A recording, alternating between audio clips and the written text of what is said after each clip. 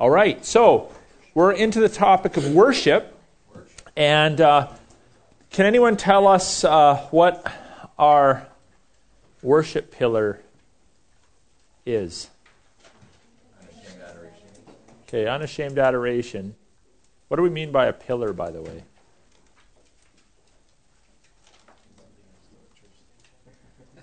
Prayer. Okay, but what are they? I'm not asking for them all, but why do we call it a pillar? It's like a foundation. Yeah. So it's one of the four things that we stress and emphasize. So unashamed adoration, and the long form is what? Okay, lifting high the name of Jesus in worship. And the key text that we always have beside our worship pillar is John 4:24, which is God is spirit, and those who worship him must worship him in spirit and in truth. Okay? So let me just say this. We need to learn to worship. It's interesting that this is often not taught. We know we got to learn the Bible. We know we got to learn how to pray because Jesus said, I'm going to teach you how to pray. That's why I give the Lord's Prayer. We're always interested in learning how to do evangelism. How do I share my faith? What do I do? Not a lot of. I'm not sure if I've really ever had too many people, more than a handful, come up and say, I want to learn how to worship. You ever thought about that? It's like, do we just assume we're awesome at it from day one? But the reality is, when we come out of a non-worshipful life, the life of an unbeliever, it's not like we just know how to worship God. We have a relationship. We have to learn to worship. So I want to just kind of challenge each of us. I'm going to include myself in this challenge. To commit ourselves to being lifelong learners. We need to learn and continue to learn how to worship God. And never get to a point where we're like, I know how to do it all. What happens if we get to a point as a church or individuals where we're like, hey, we got her locked down. We know how to worship. What happens? There's no growth. Pride. What do we tend to focus in on? Form. Liturgy, style. How many of you grew up in church? Some church, some sort. Just throw your hand up. Probably. Okay, how many of you didn't grow up in church? 1, 2, 3. Okay, so most of us grew up in church, and chances are the forms we learned were more or less the same week in, week out. Now, that's maybe not such a big deal, but it becomes a bigger deal when it's year in, year out, decade in, decade out, century in, century out. That's a bigger problem. So obviously we're not even creative enough to come up with totally new forms every week. But if a church kind of locks itself down, this is the way we do it, this is what worship looks like, let's just stay that way. A lot of things happen. We are focusing on form, not function. We can get stale, and we can communicate to people that this is the only way to do it. We start to think this is the only way to do it. And it's actually kind of neat. I would even encourage you to do this as a member of Harvest, is once in a while go to a different kind of church. And it'll kind of help you to see things differently. Hopefully you come back more appreciative. Yeah, hopefully you come back more appreciative. But you can also learn from other churches. Be prepared to learn from good examples and bad examples. So you can learn from both. You can learn from good and bad. So just kind of keep your antennas up and keep learning. Now let me just make one more preliminary comment. Worship is really important because it is the main act of eternity. Look at Revelation. It's really the only verb in eternity. Obviously, there's expressions of worship, singing and bowing down. We're going to talk about those. But it doesn't tell us anything else. If there's other things that are part of eternity, I don't know what they are. But I do know that worship is the main act of eternity. And somehow it's going to be so awesome that you'll do it forever without yawning, without getting bored. That's pretty cool. I'm looking forward to that. So if it's the main act of eternity, why would we not want to get into that groove now? Some people say this is like the practice for it. Not really. It's not, the worship we do now will pale in comparison to eternity, but we are worshiping God now. It's not just practice for what's to come. We are actually worshiping the Lord. So we're going to look at, okay, if you take notes, let me give you the 4 headings we're going to look at tonight. You can just write these down, and then you can kind of take notes accordingly. So section number 1, we're going to talk about forms and expressions of worship. Forms and expressions of worship. Secondly, we're going to talk about places or times of worship. Third, we're going to talk about prerequisites to worship, although some of the prerequisites will naturally will be obvious under the first heading. And then the 4th heading I have is warnings for worship. And again, some of those will come up there's a lot of overlap. And just to get you thinking about this, there's going to be 2 things I want you to accomplish over the next couple weeks. So this week and next. Hopefully we'll get to the first one tonight. If not, we can do it next week. But I would like for you to write a definition of worship. So be thinking about the words you're going to use. What is worship? Just kind of think about it. You're going to write a definition. And the second thing I would like you to do is, in a few sentences or bullet points, I don't care what form you use, I want you to write out, first of all, I want you to be reflecting on this, or it's going to be pointless. But I want you to write out how you want to grow as a worshiper. Okay, so I want you to write out how you want to grow as a worshiper. And that's going to require you to think about your attitude and your expression. So you're not allowed to just go with the externals, and you're not allowed just to go with the internals. So I want you to be thinking about what are maybe some changes of attitude I have to have towards worship, and what are some changes of expression, or what are some attitudes that I have that are right on the money. I'm so thankful the Lord has taught me this. And what are some expressions that are right on the money? I'm so thankful that the Lord has taught me this. So I want you to define it, and then I want you to do some self-evaluation, because I want this to be helpful for you so you can move forward as a worshiper. Or maybe just affirm that what you're doing and thinking right now is awesome, right? So it's not always that we need to be challenged to change. Sometimes we just need to be affirmed that we're doing the right thing. All right, you guys prepared for that? You good with that? Anybody want to walk out? No? Okay.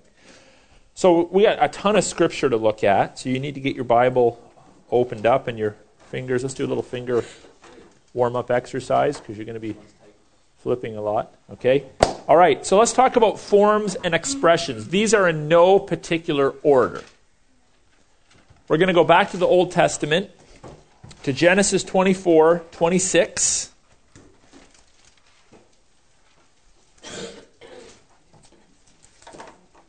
Genesis 24:26.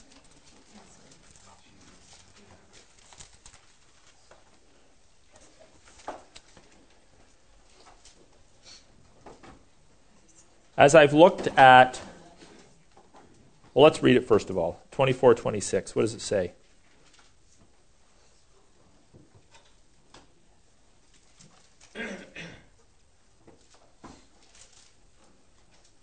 Someone can read it out loud. I'll read some, but you should probably read some too. The man bowed his head and worshipped the Lord. All right. Now look down at verse 48.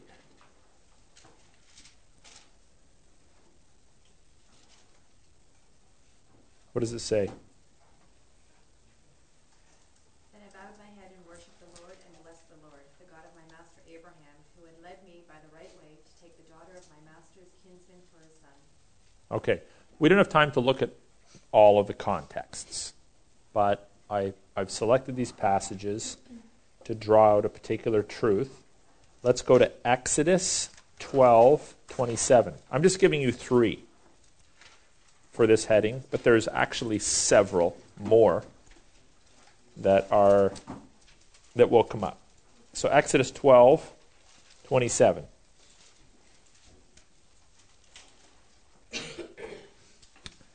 I'll do this one. You shall say, it is the sacrifice of the Lord's Passover, for he passed over the houses of the people of Israel in Egypt when he struck the Egyptians but spared our houses, and the people, what does it say? Bowed their heads and worshipped. Okay, we've got to write this one down. So we're under expressions. What's the common expression in all three of these verses? Bowing.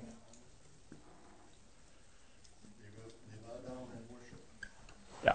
So one of the expressions in Scripture that's part of worship is bowing. Now, what I don't want us to do, I want you to hear this really clear, okay? If you're not like totally focused in right now, I just need you to give me a minute where you're totally focused in.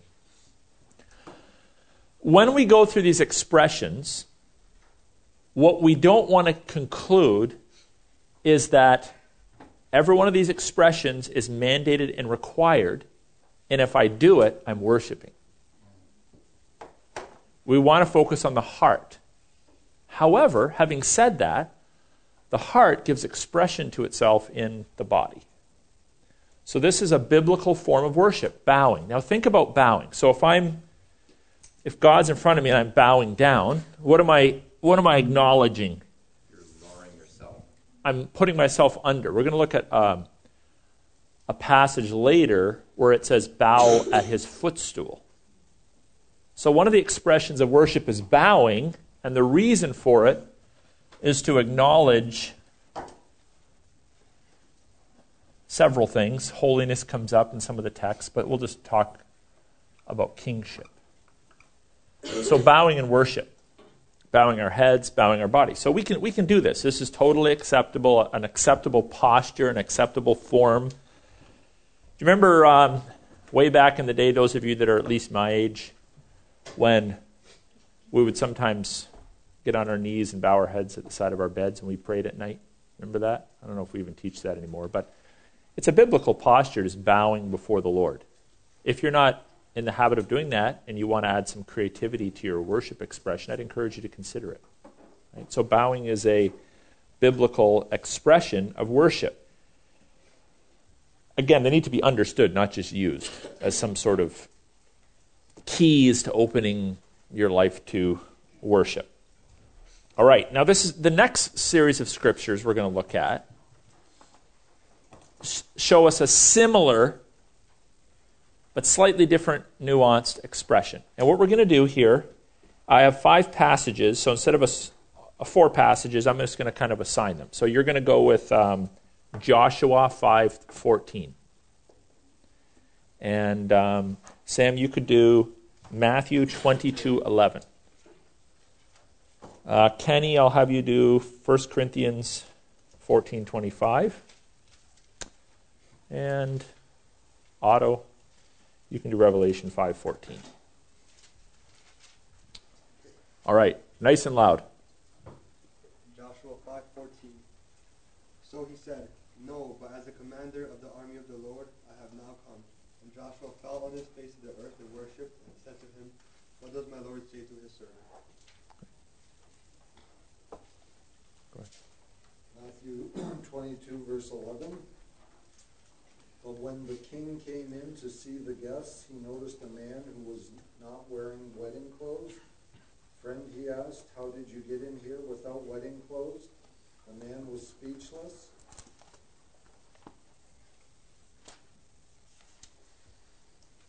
I wonder if I gave you the right passage I now. wonder if I got the right one there. It doesn't seem to be following along. It's a good verse, though. Yeah. Very good, yeah. So, we'll keep that. All right. If I wrote them down wrong, and I got like 100 here, I probably did. We'll just skip it. Okay, go to the next one. 1 Corinthians 14:25. The secrets of his heart are disclosed, and so, falling on his face, he will worship God and declare that God is really among you. All right. And Revelation. And the 4 living creatures said, "Amen." And the elders fell down and worshipped. All right. So here we have Old Testament, New Testament, and heaven. That's really all there is. Old Testament, New Testament, heaven. In each of these contexts, someone is falling on their face down before the Lord. Should we interpret this as an act of shame? No. What should we interpret it as? When you fall, okay, you're bowing, you might still be looking up, but now you're on your face before the Lord. And it's an old covenant expression. It's given expression in the new covenant. We look into John's vision of heaven, what it's going to be like in the future, and it's still happening there. So it's not limited to some culture or some particular dispensation. What does it communicate when the idea of us falling on our faces before the Lord? Nancy? I think you're cranking it up a notch. You're here, and then all of a sudden, like, wow. Away you go. Yeah. You're the only one. Okay, good. Yeah. Someone else, I think, in this. Did you have your hand up, Rich? Okay. Just total. Okay, go ahead, Jordan. Just kind of awestruck. Awestruck, abject humility before the Lord. There's no room for pride in worship. There's no room for self. There's no room for arrogance. There's no room for showiness. I mean, showing off in the schoolyard, that's one thing. Showing off in worship, that's like total blasphemy. Drawing attention to self and not to the Lord. So it's just a really good reminder of what worship is. And I'm sure many of you have had times in your life where you're just broken because of your own sin. You're just humble before the Lord. And you've done something like this. You're just in your bedroom on your face or crying out to the Lord in repentance or just asking Him to do something that is seemingly unattainable. So that's another cool one. We have bowing of heads. We have faces kind of bowed before the Lord. Okay, we're going to go to 2 Chronicles 7 and verse 3.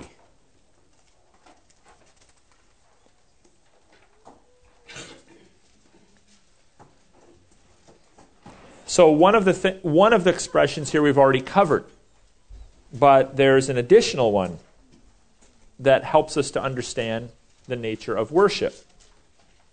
So 2 Chronicles 7:3.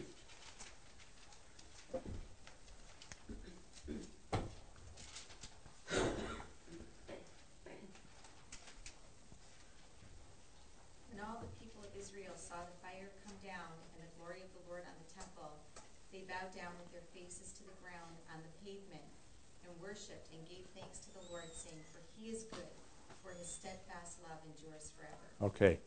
So there's actually three expressions here. The first one is bowing. So we need to include that in our worship. What's the second one?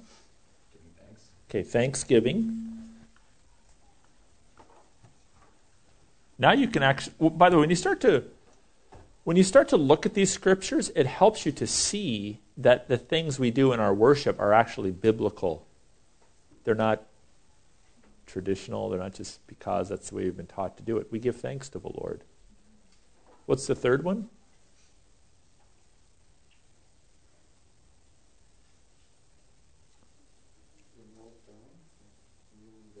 Worship was second, thanks was third.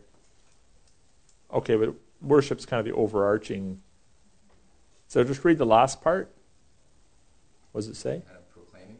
Okay, proclaiming. So proclamation,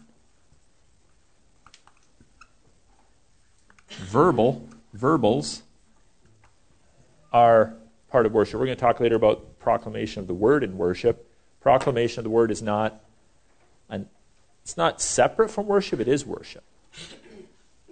I know it's hard to, sometimes our language isn't very good. So we're like, okay, this is worship. What do we mean by that? Music. Now it's the offering, as if that's not worship. Now it's the sermon, as if that's not worship.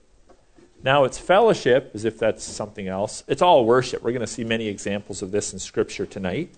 Not everything we do is worship, but these things are worship. So we have thanksgiving. We've added thanksgiving, proclamation to our list. Okay, go to Exodus 26, verse 10.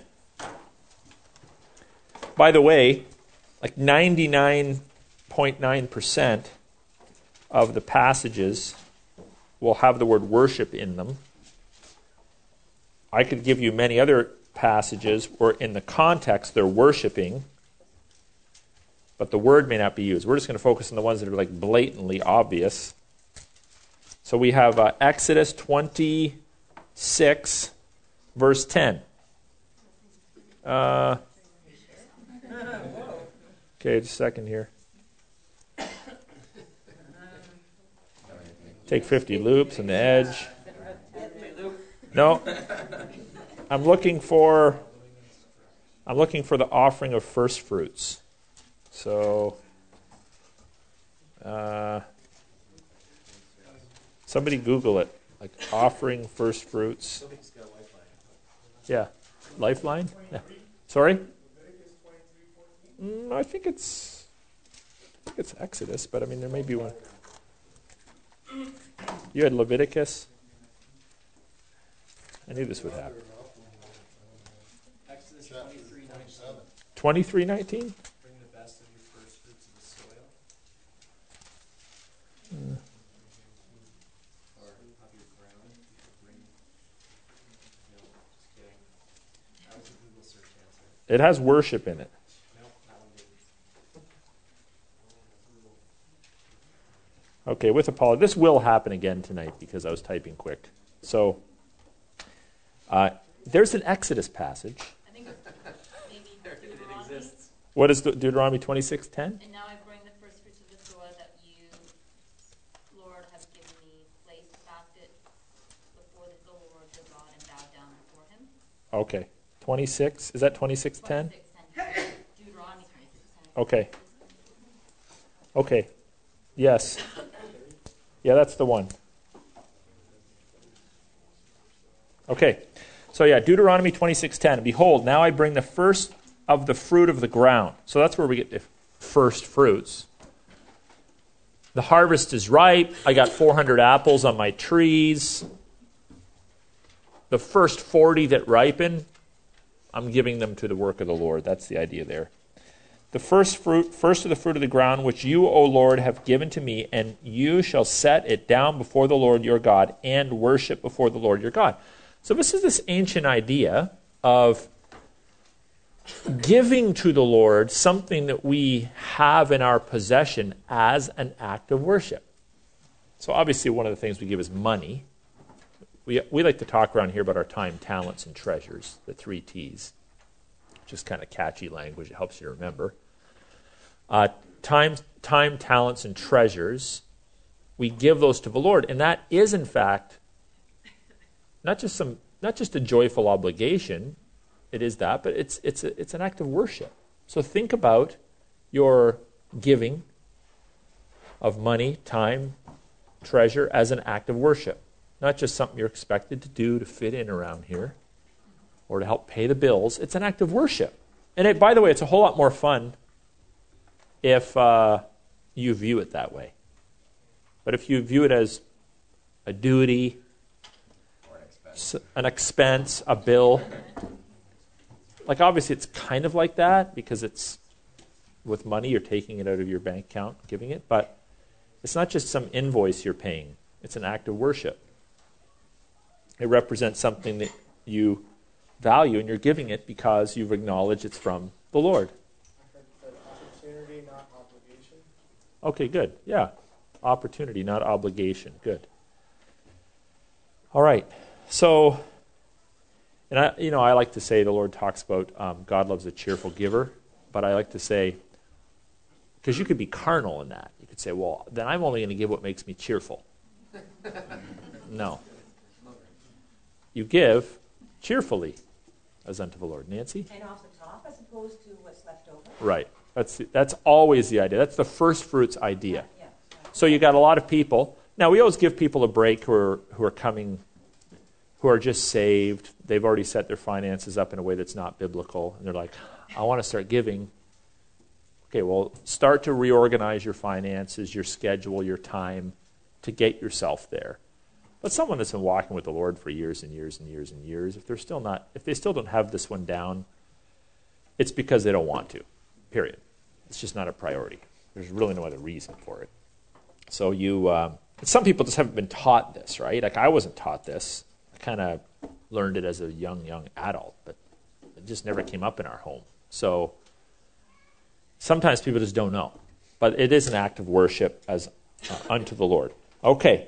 So let's go to 1 Samuel chapter 1, verse 3.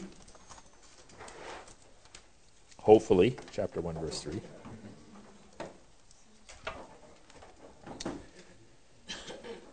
This is Samuel's father, who I read that part of this passage, 1 Samuel 1. I read this passage at our prayer night, which was awesome. Those of you that didn't come missed out on one of life's choicest moments. Okay, if you're upset you weren't there, you should be, Jordan. We all agreed we wanted to make everybody spiritually covetous who didn't come. Okay, so here we have, now this man used to go up year by year, so it was an annual thing, from his city to worship and to sacrifice to the Lord of hosts at Shiloh, where the sons of Eli, Hophni, and Phinehas were priests to the Lord. So notice here he's worshiping and he's sacrificing. So this is just one of them. We could look at whole chapters of the Bible that talk about worship. So they talk about the sacrificial system. So he's giving sacrifices. What we sometimes don't think about is the value of the sacrifice. We're like, oh, it's a blood sacrifice. We like to do our studies in the 7 different kinds of sacrifices, the grain sacrifice, the wave offering, the blood. But, okay, let's not do that. Let's just think about the value of it. So, they didn't have legal tender like we do. They didn't have, obviously, retirement plans or RSPs or all that kind of stuff. They were largely nomadic, maybe not so much by Samuel's time, but their houses weren't quite as permanent as ours. And their wealth is in the form of what?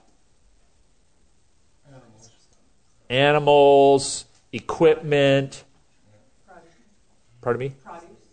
Produce, orchards, like it's stuff you own. So if you make $100,000 a year, you're like, oh, how much do you make? $100,000 a year. That's how much money you have.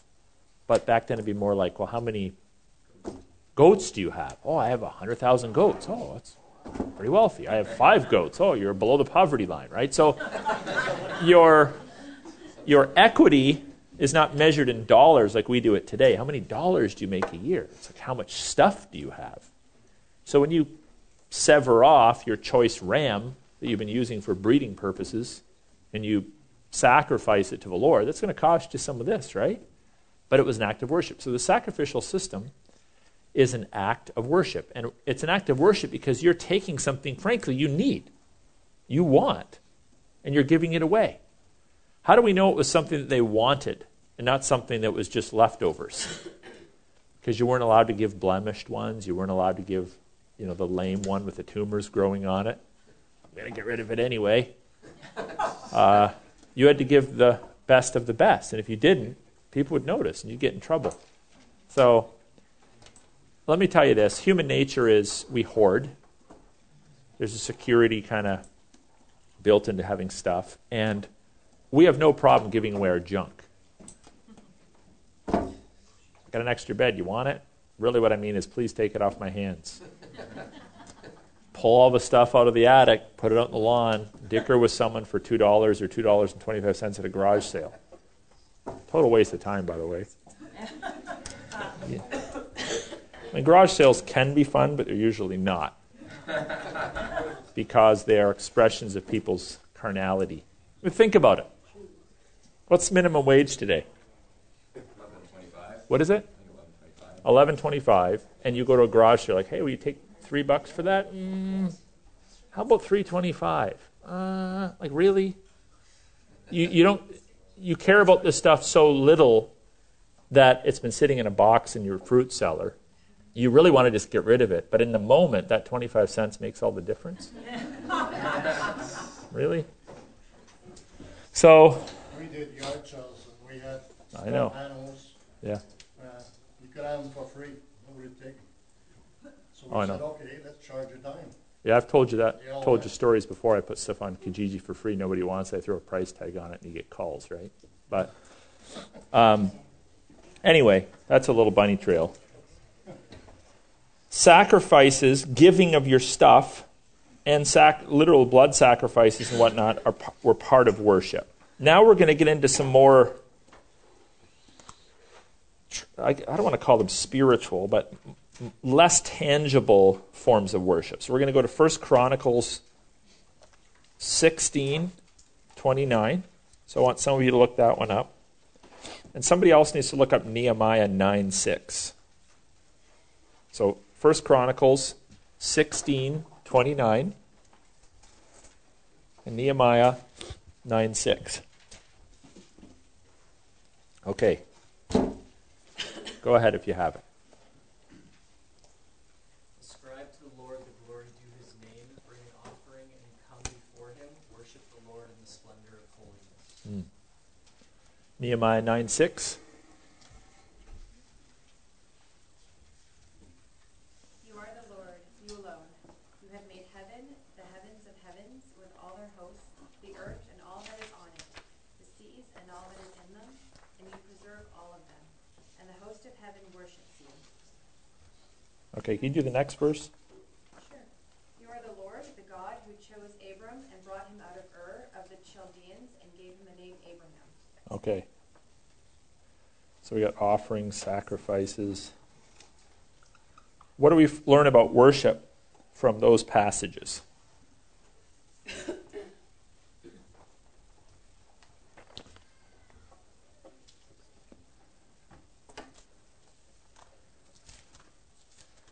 worship in the Lord's splendid of his holiness. Okay. Recognize that he is holy. Mm-hmm.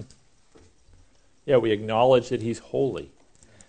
But there's a pretty strong word used in 1 Chronicles that maybe goes a little beyond acknowledging. Ascribe. Let's just think about this word for a minute. What's the difference between acknowledging and ascribing? It's deserving. Okay, it's deserving. Well, it flows from an understanding that God is deserving. But when you ascribe holiness, okay, giving, it's an interesting word, isn't it? We're ascribing it. We're not saying, hey, we have it and you don't have it, we're going to give it to you. We're not just saying, oh, we're thinking about it. We're knowledge. I'm acknowledging it. I'm thinking this about you, the Lord. It's kind of an act of the soul where you're acknowledging, declaring, pointing toward the Lord that he's something that you frankly aren't. And in that sense, you're honoring him. So when we ascribe to the Lord, we don't want to think about it this way. Lord, you don't have glory, I'm going to give you some.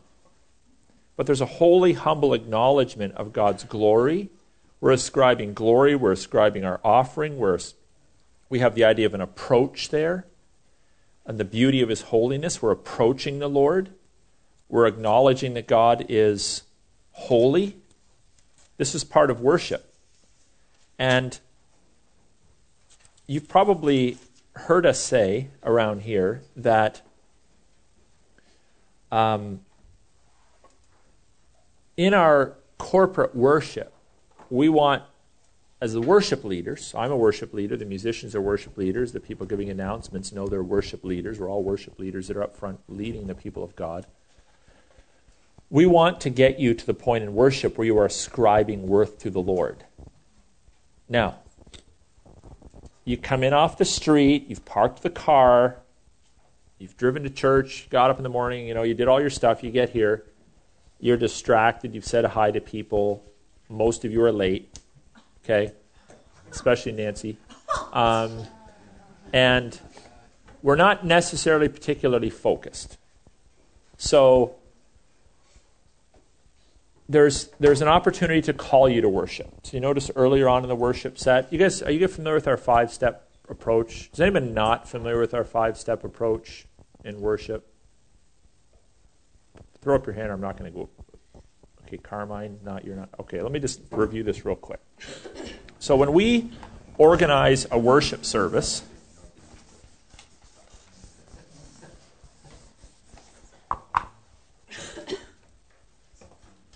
this is one way of organizing a worship service. Favorites. We pick our favorites, right? Grew up in churches, there's It's just you pick your favorites, whoever's leading, they have their favorites. It's kind of lame. The second is to pick songs based on a theme. Okay, that's fine. The problem with a thematic approach, okay, what are you preaching on? I'm preaching on giving. Okay, we're going to find a bunch of songs that have the word give in it. The problem with preaching on a theme is you may never take your people to the point where they're actually talking to God and giving him honor and ascribing worth to him. So what we do is we have a little different philosophy. Like we play with this a little bit. We're not like hard and fast on it, but generally speaking, this is how it's going to go. There's going to be, before the Word of God is preached, change this. Okay.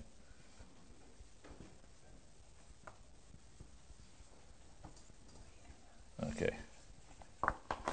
And then, sorry? 1, 2, 3, 4. Yeah, this is number 3. Okay.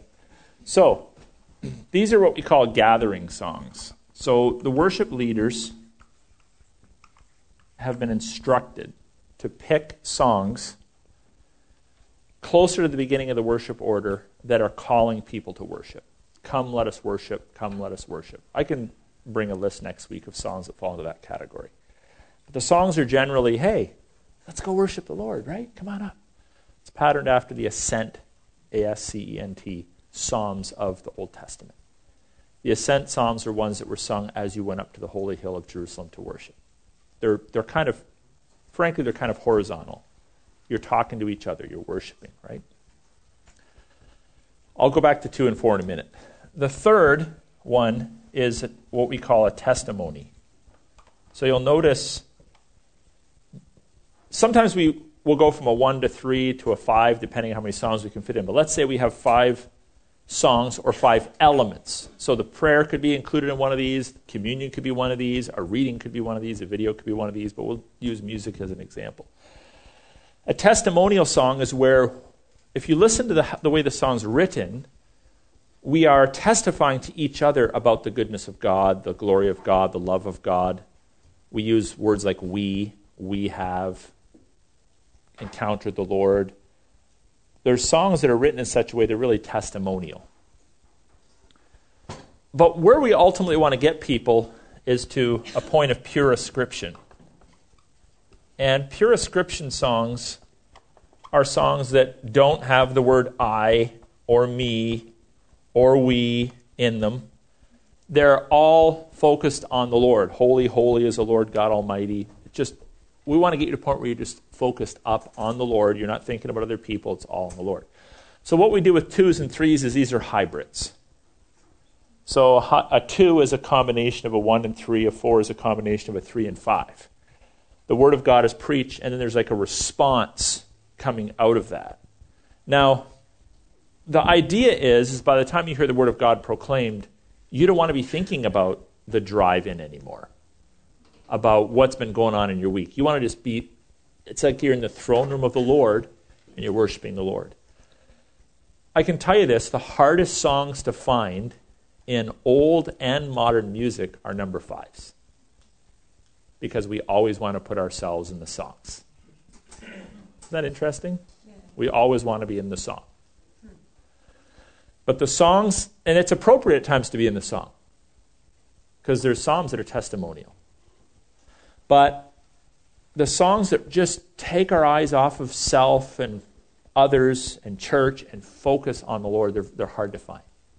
But fortunately, good theologically minded worship leaders are increasingly understanding this, and they're writing them. So that's our worship philosophy. It's very simple, but that's the way we like to organize things. And therefore, and you can tell people, if people are asking you from other churches, what makes your church distinct, please don't talk about our style. Oh, we have modern worship. It's rocky. It's loud. That's not where I want you. You might get there eventually. They want to talk about style. But that's not a good place to start.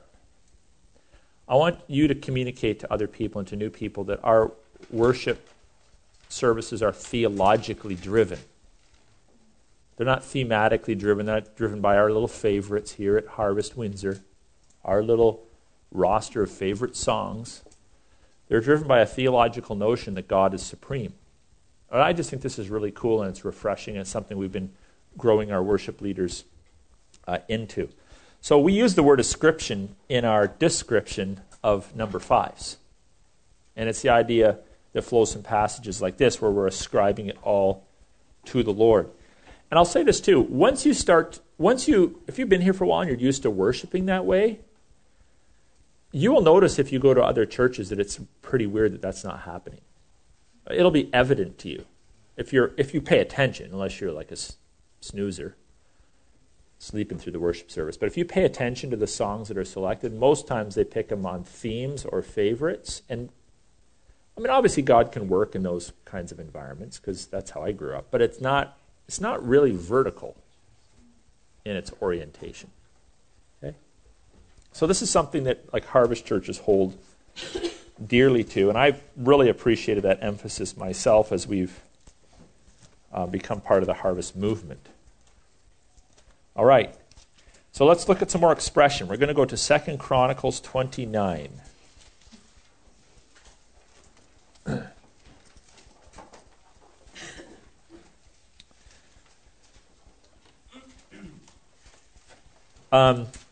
Just one more thought. If you ever talk to people who want to have a debate with you about old style, like hymns versus newer music, first thing you should probably say is you're wanting to have a conversation about a battle that was fought and won 20 years ago. Okay? That's what I'm just sarcastic. But you may want to say, hey, you know what, you're talking about something that, like, you guys lost a long time ago, so I don't know why we're talking about it. Okay, but if you're a little more pious and a little more theological and a little more humble, what you probably want to say is something like, old music and new music, it's not about style. Old music and new music should be guided by the themes of Scripture. And what you'll notice is there's different eras where different parts of Scripture seem to affect, to a greater degree, the musical style of a particular generation. So when you go to hymns, most hymns sound more like epistles.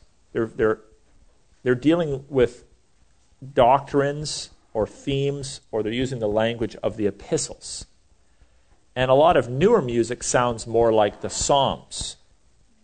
So some people think, well, it's better. The hymns are better music because they're more doctrinal. The problem with that is that the epistles are not the songs of the Bible. The Psalms are, right? And the Psalms are also equally inspired, but they accomplish something different. Because worship cannot be defined merely as teaching people a lot about systematic theology. Preaching should do that. But the purpose of worship, are we learning in worship? Yes. Are we reminding ourselves of things in worship? Yes. But primarily in worship, we are ascribing to the Lord and declaring to the Lord and to one another what we know about the Lord experientially. And my proof text for that is composed of 150 Psalms in the Psalter. So can we study the Psalms and learn theology? Yes. But it's a different genre. It's believing people expressing to the Lord a breadth of emotions, uttering certain things to be true. That's worship.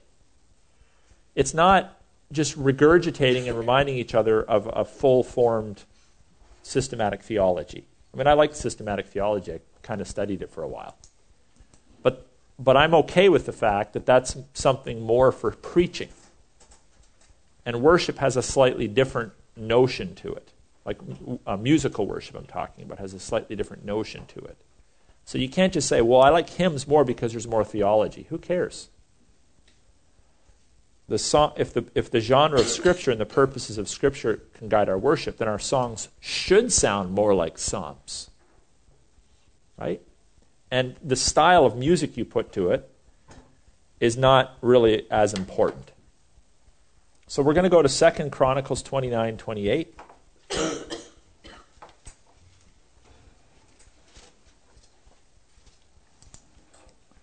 All right, so we have here the whole assembly worshipped.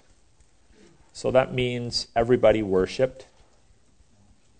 That means people just didn't come and sit in the chair and watch as other people worshipped. Okay? You guys got the right verse?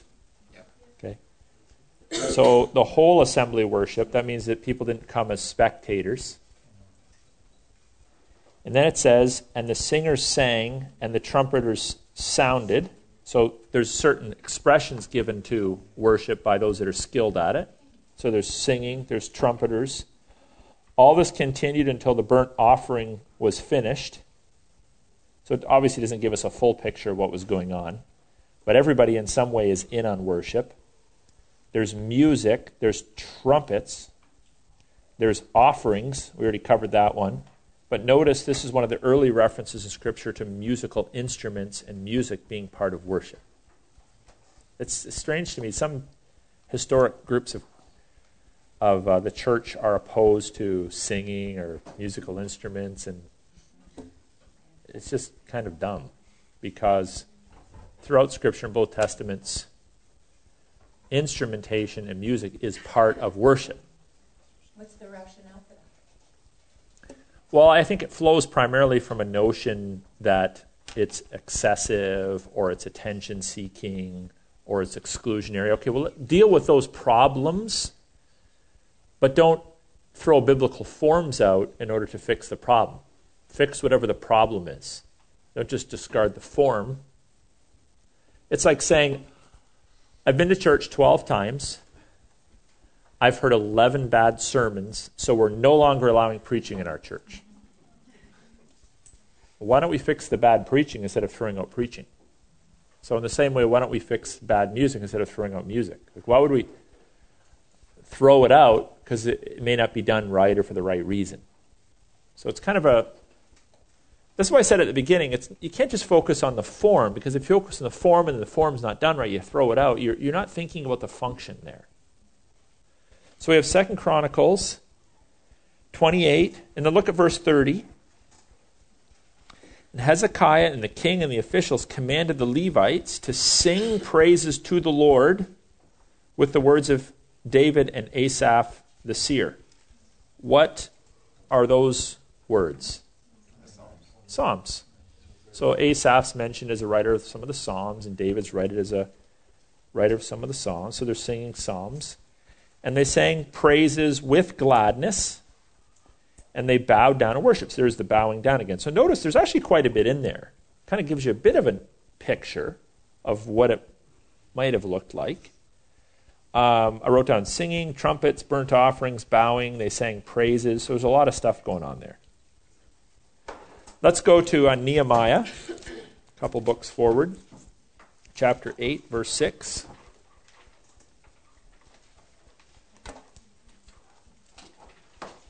You ever been to a church where someone's preaching, there's a person in the congregation that goes, Amen!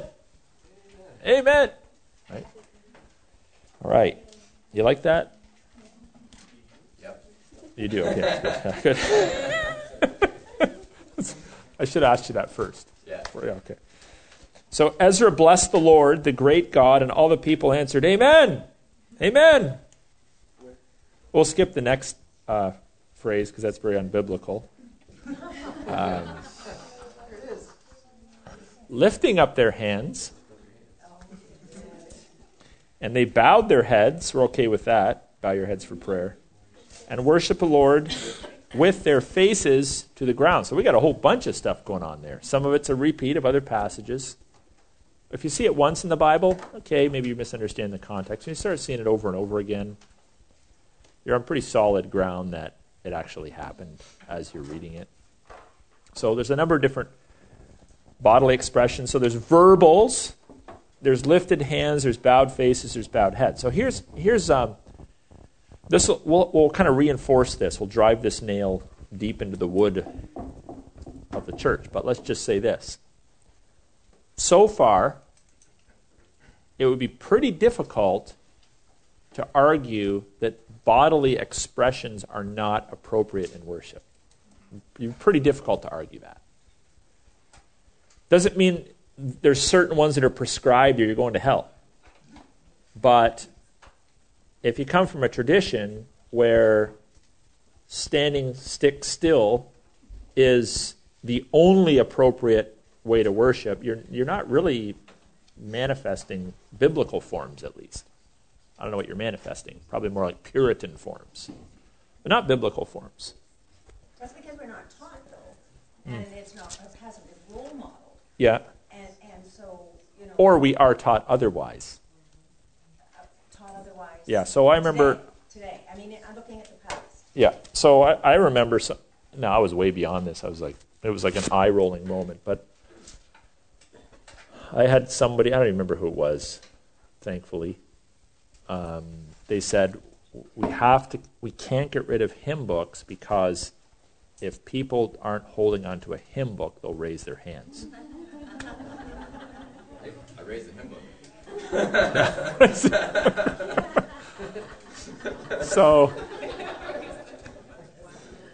So that would be obviously flowing from the notion that it's something we want to avoid.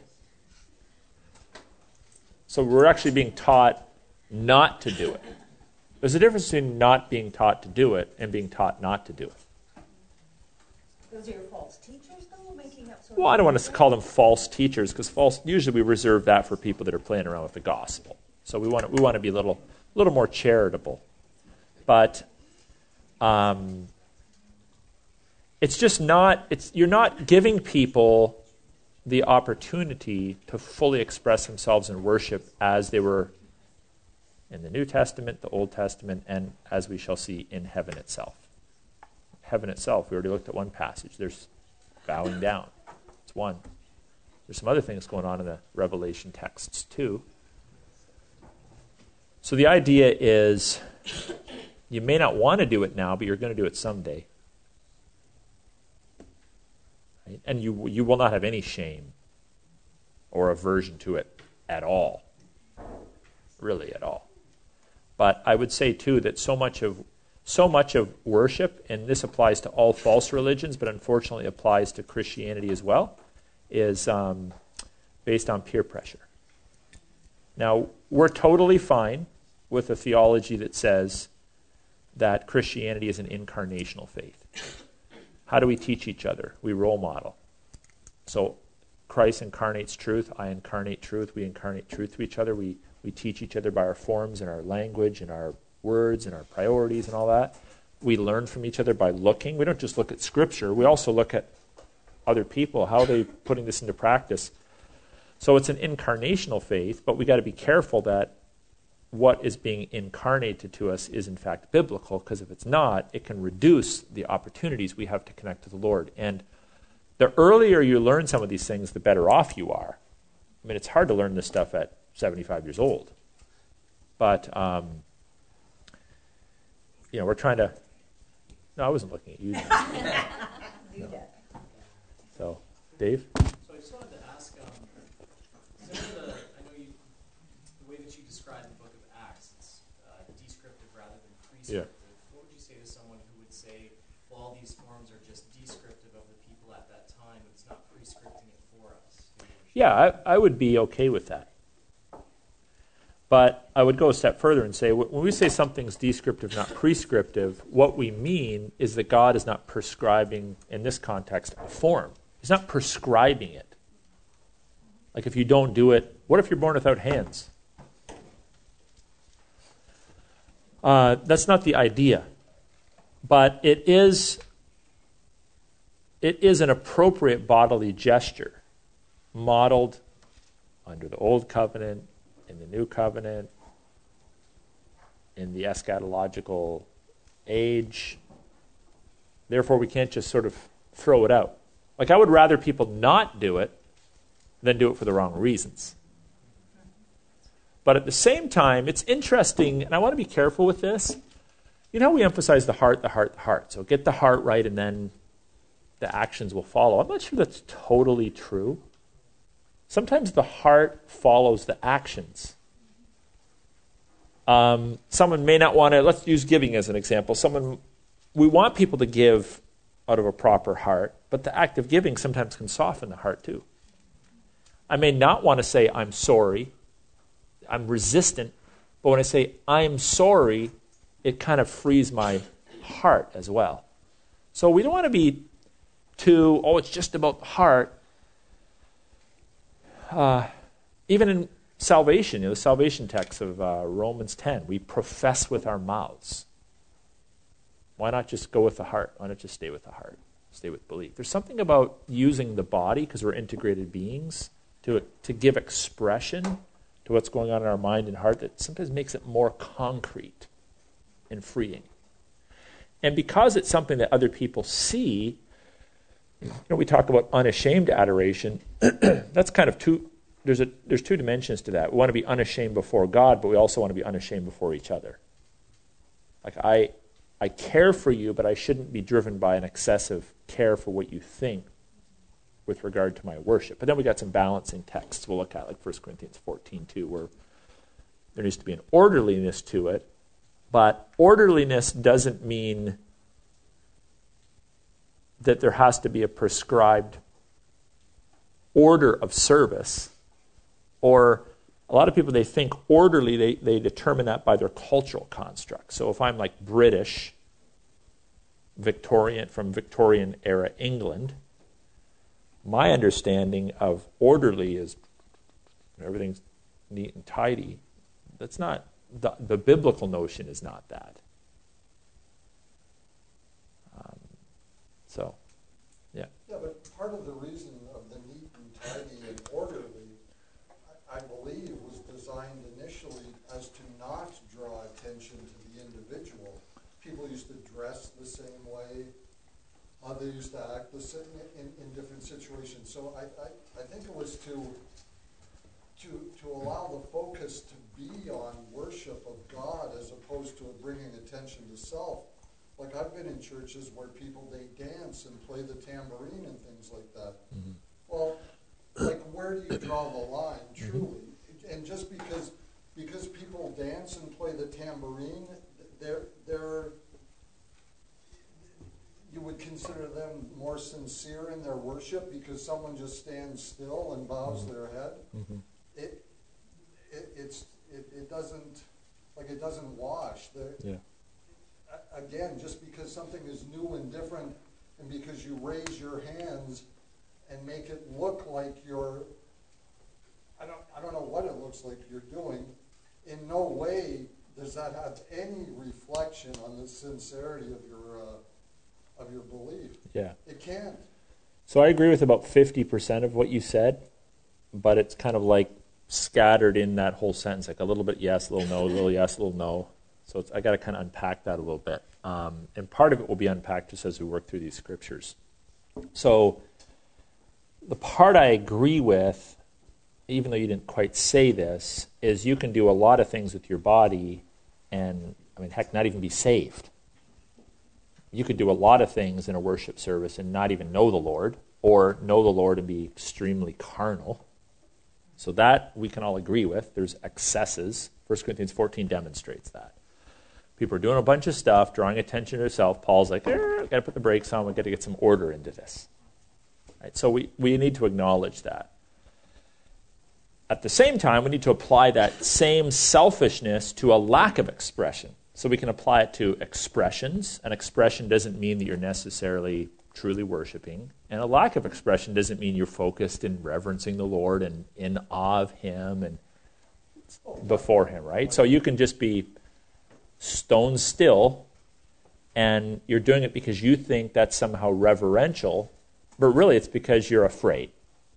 Yeah, right? But so, by the same token, at least you're not drawing or distracting the attention from the rest of the congregation. So then this is why the scriptures, both Old Covenant and New Covenant, always have eldership, worship leaders, people in official positions of authority in the church leading worship. Right? So they're leading worship. So that you gotta allow for the leaders of a service, whoever they might be, pastors, musicians, choir leaders, to give direction to that and to kind of provide parameters for that.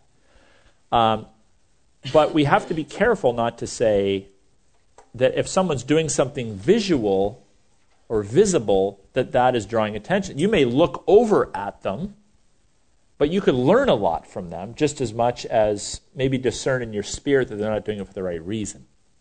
Yeah, so, like, and so I don't want to be interpreted that I'm arguing against it if you want to raise your hands or do whatever you want to do. But I just, like, I personally detect a hint that people are going to be viewed as not as sincere in their faith if indeed they aren't doing those sorts of things. And I think it's wrong. I think it's definitely wrong. Well, I think they could be, right? But those that are doing it could be as well. So we can't just sort of we can't throw all the accusations on those that are and not throw the same accusations on those that aren't. Sure. But here's what we have in Scripture. Just to kind of push you a little bit, because this is what I want you to do, the exercise of evaluating yourself. Because if you've never done this, let's take Sam, you've been in church for a long time. If you've never done this, just be like, this is just so foreign, I don't even want to do it. But it may be that the Lord wants you to do it. And what you need to hear from the Word of God is you have the freedom to do it. You have the freedom to do it. And we also are in a multicultural context. I think one of the reasons why some of this is changing in the modern church is because we have people coming in from other cultures that are kind of helping us along with this. Because most of you, let me just look around here quick. Are we like all white people here tonight? I think we are. So, transracial? Who does? Oh, no, okay. One Asian. Yeah. Okay, so we got Europeans, one Asian, and one Frenchman. Okay, I'm just kidding. Okay, sorry, you were like covering her up there. So, those of us from a European background, you don't know who your great-great-grandparents were. You didn't meet them. But there's family characteristics that are passed down generation to generation. And there's cultural nuances that are passed down generation to generation. And if you're in like an all-white, all-European church in Europe 100 years ago, those forms are pretty established. And they're more, I'm going through a book right now on the whole history of England. And it's interesting how notions of chivalry and honor and all that shape culture and all these dress codes. If you're an apprentice, you dress a certain way. If you're a nobleman, you dress a certain way. All those kinds of notions continue to filter into the fabric of Western society, and we don't even know where they came from. And it's interesting how many of these notions affect even the way we express ourselves, the words we use, how English shapes our consciousness, how we use English to express our consciousness, all these cultural notions. But now we have people coming from Africa and Latin countries and Asian countries and on and on and on into a country like this, which in the last 150 years has been predominantly white, Anglo-Saxon-esque.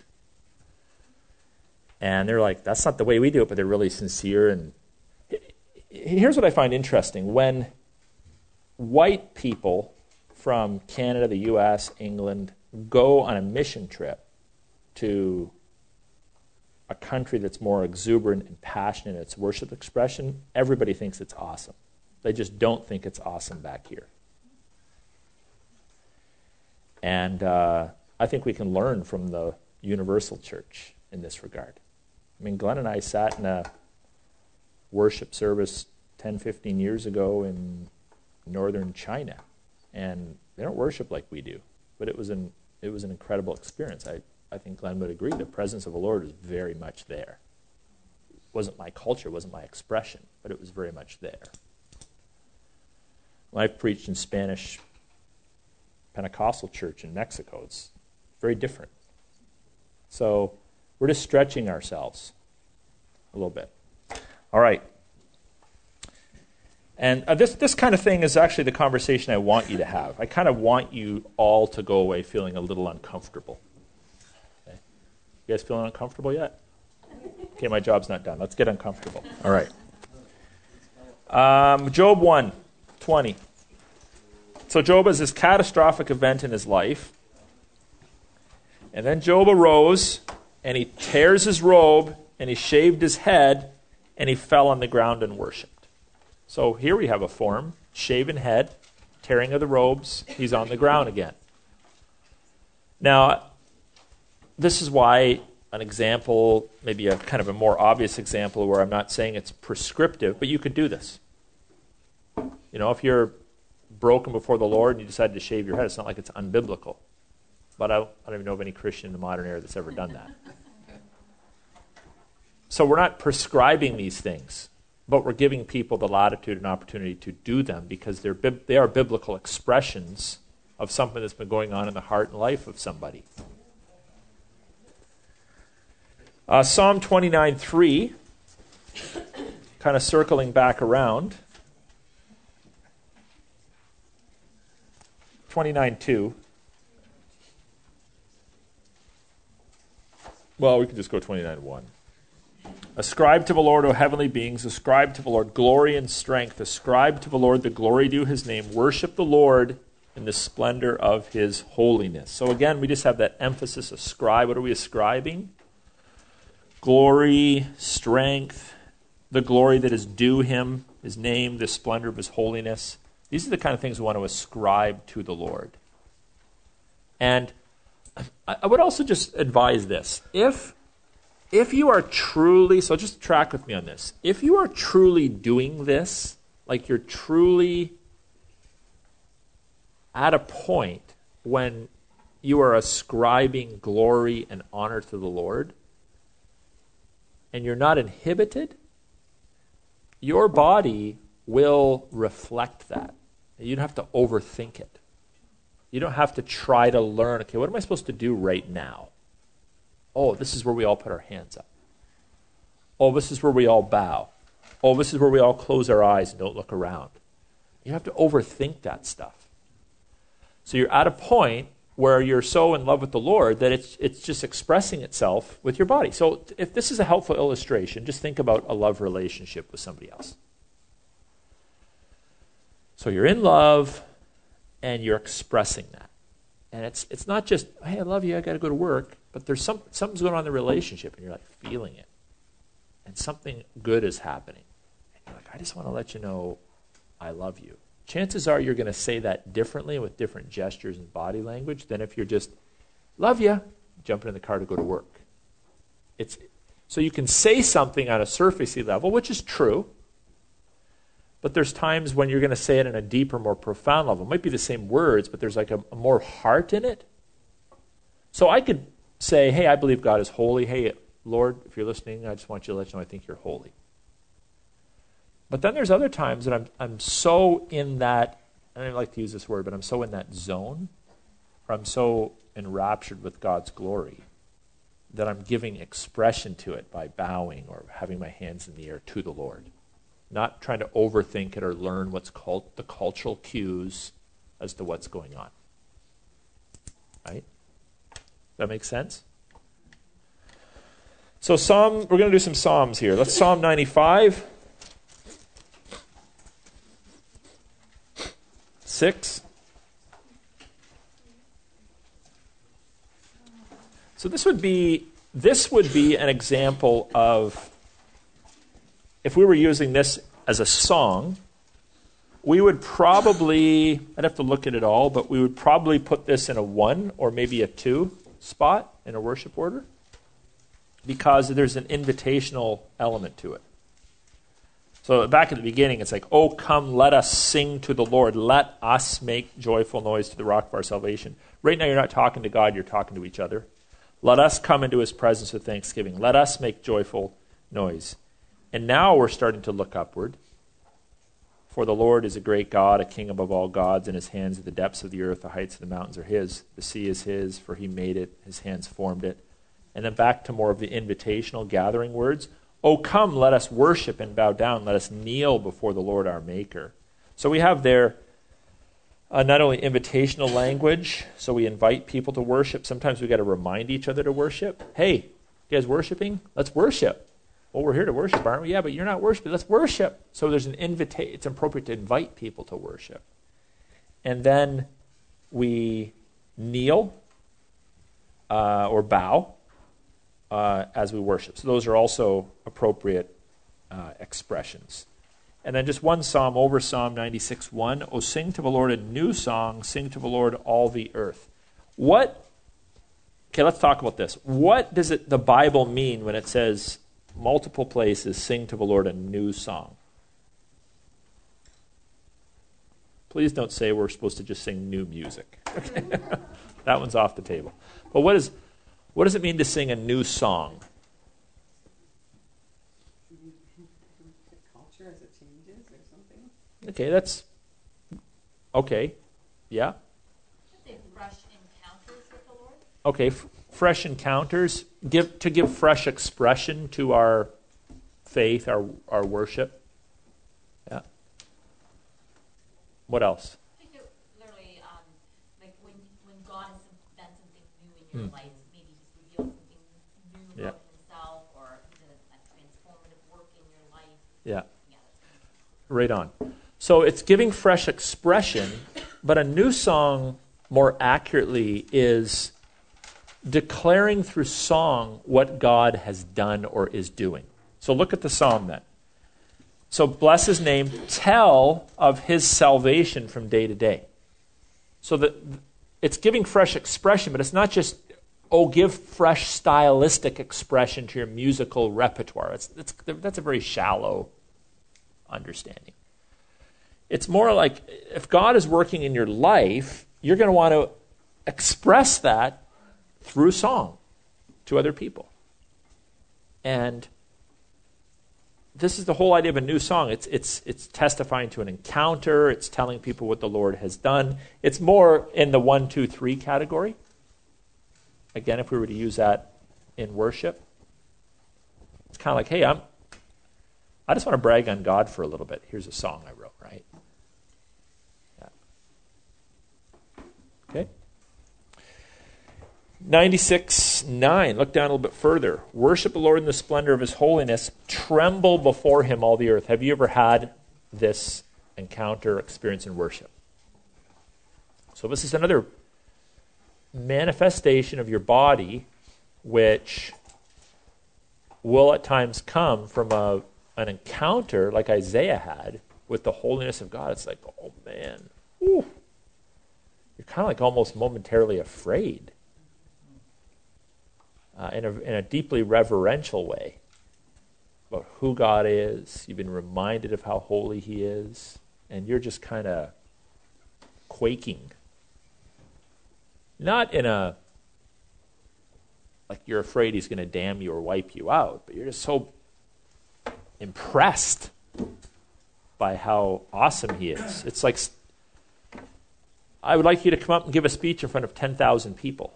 You don't give it because you think people are going to you don't get scared because people are going to throw rotten tomatoes at you, but you're so kind of overwhelmed at the awe of being asked to do that. It's that kind of thing. And then we have 99:5. Okay, this is the one I referenced earlier. Would someone read this? Exalt the Lord our God, worship at His footstool. Holy is He. Just look at that middle phrase there. So we're exalting the Lord our God, and then we're worshiping at His footstool. So kind of visualize that in your mind. I know God is not defined spatially, but picture God on a huge throne.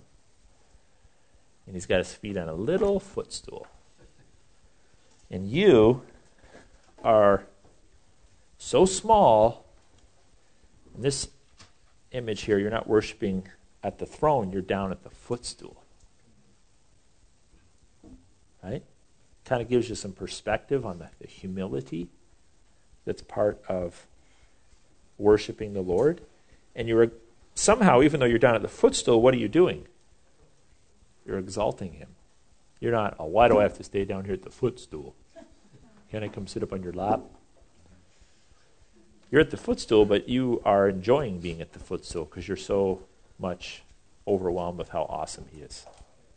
Yeah.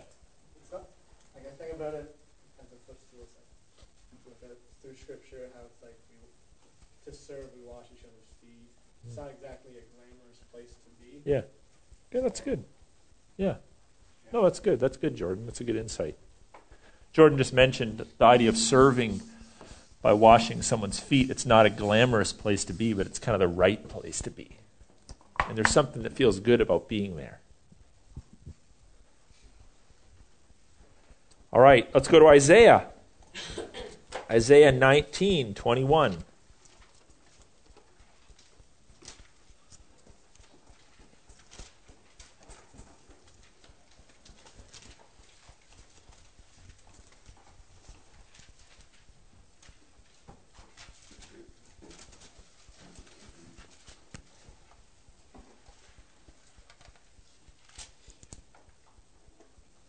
Okay.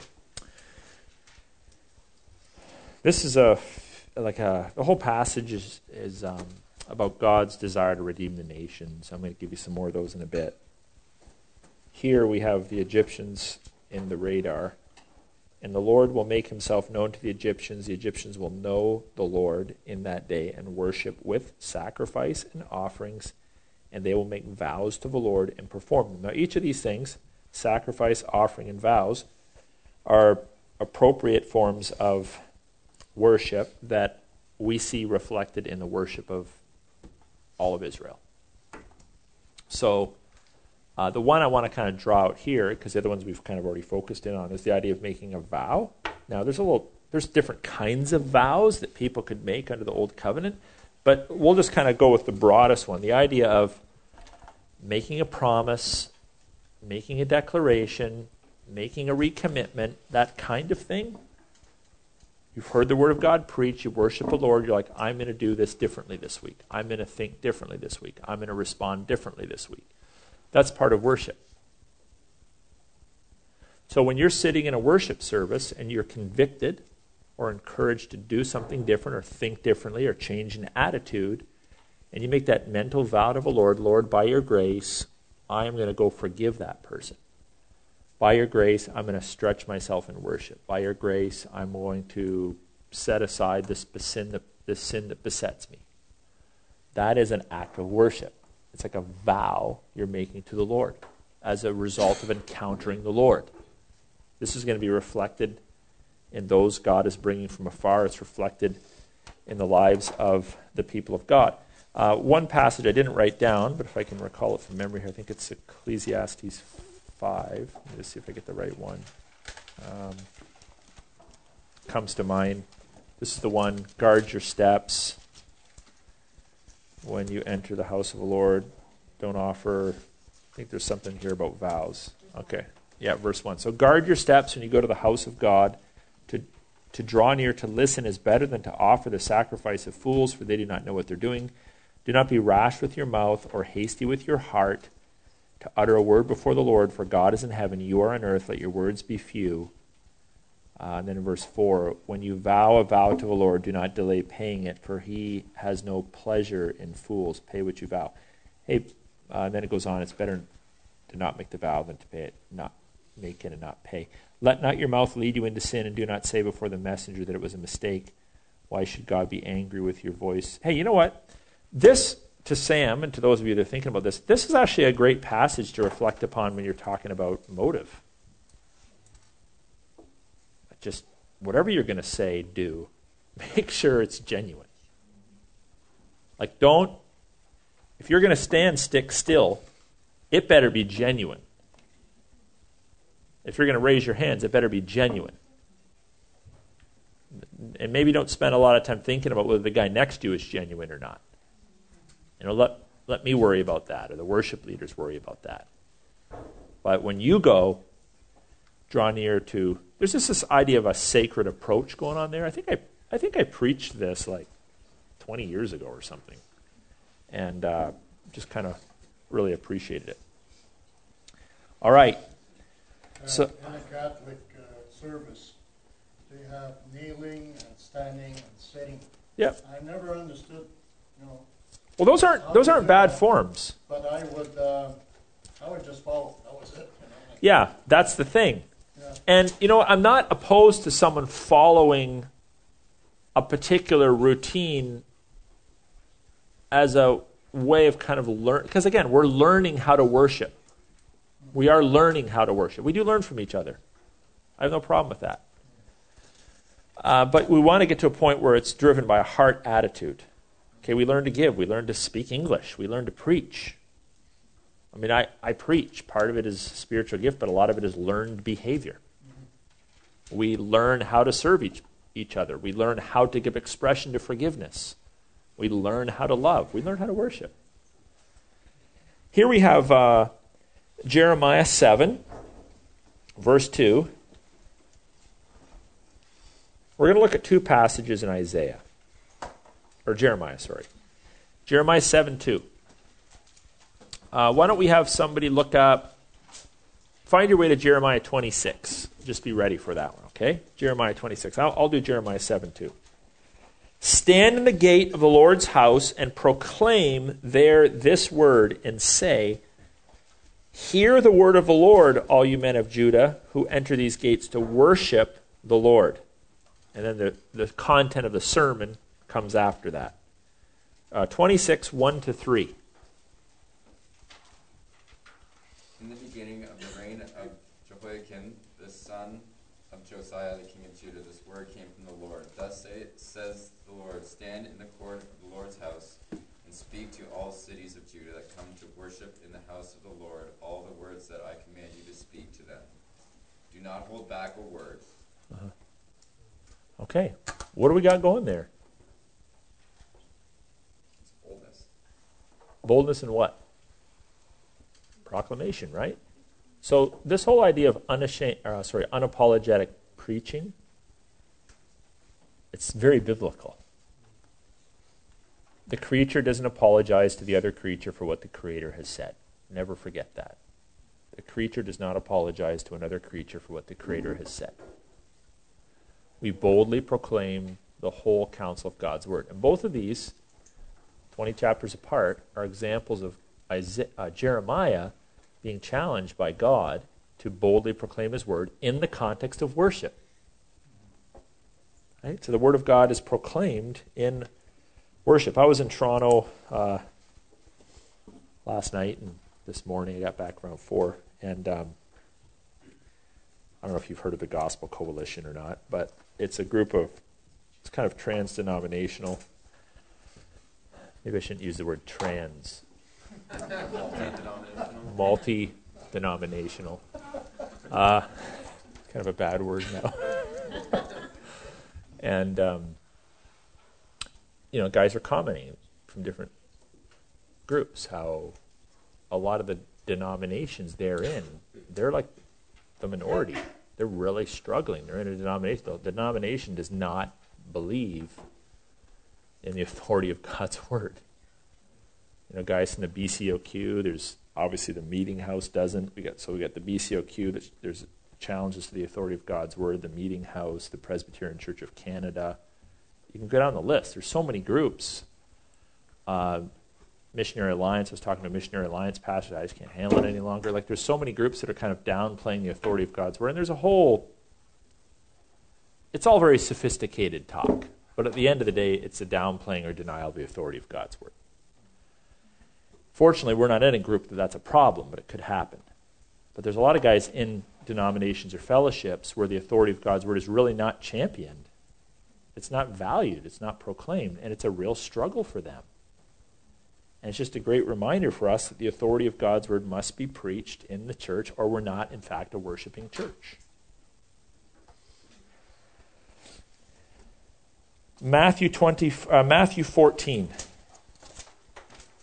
This, I think, is really cool, by the way. We're going to learn something about worship, but you're going to also learn something that you can use if you are in the habit of having conversations with Muslims or Jehovah's Witnesses or Mormons who don't believe in the deity of Christ. So if you interact with people, they're like, well, I believe in Jesus, but he's not God. And you can go to the classic text, Thomas said, my Lord and my God, or Colossians chapter 1, where he's declared to be the eternal God. But this is another interesting insight that you can use to help people see that the New Testament very clearly portrays Jesus as divine. So we have Matthew 14:33. And those in the boat worshipped him. Notice the word. They worshipped Jesus, saying, truly you are the Son of God. So here's what I want you to write down in relationship to worship. In worship, we declare Jesus' identity. In worship, we declare Jesus' identity. What they're doing here is declaring Jesus to be the Son of God. So that's an act of worship. They're worshiping him, saying, hey, you're the Son of God. So we lift high the name of Jesus and worship. In our worship, we're like, Jesus is great, Jesus is holy, Jesus is the Son of God. God is holy. We worship Father, Son, and Holy Spirit, but here it's focusing on Jesus. So part of worship is declaring to God, other people are listening in, what we believe to be true about God. So worship has a declarative dimension to it. But I just can't resist also pointing out that this is an example of people worshiping Jesus. Now, does the next verse say, does Jesus say anywhere here, oh, don't do that? He doesn't, does he? But let me give you a couple examples of that'll be helpful for you in seeing how this plays out in a couple other contexts. So first of all, go to Luke chapter 4, verse 8.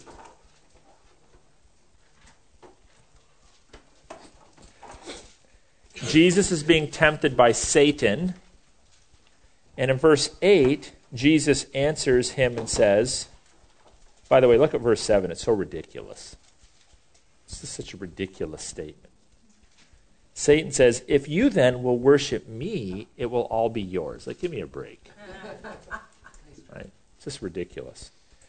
So Jesus answers him, you shall worship the Lord your God, and him only shall you serve. So here's what we have. We have Jesus with his own mouth saying, the only one that should be worshipped is God. But in the previous text, Jesus permits himself to be worshipped. Does that not say something? Think about this now. Acts 10, verse 25. Maybe he was just being nice. Maybe that's what preachers did. Maybe they just allowed people to bow down and pay homage to them or something like that. Well, we're going to discover that's not the case.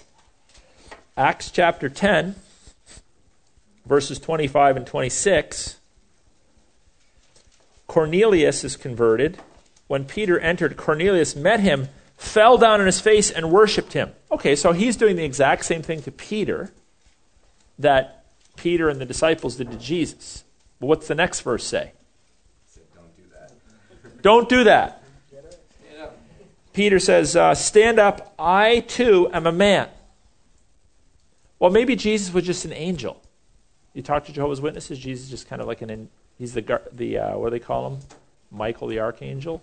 So maybe the Peter example doesn't apply. Maybe it's just angels that are allowed to be worshipped. Okay, well, let's go to Revelation 22.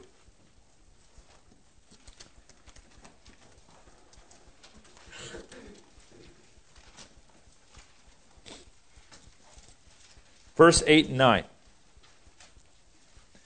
So this is John, right? John worshipped Jesus.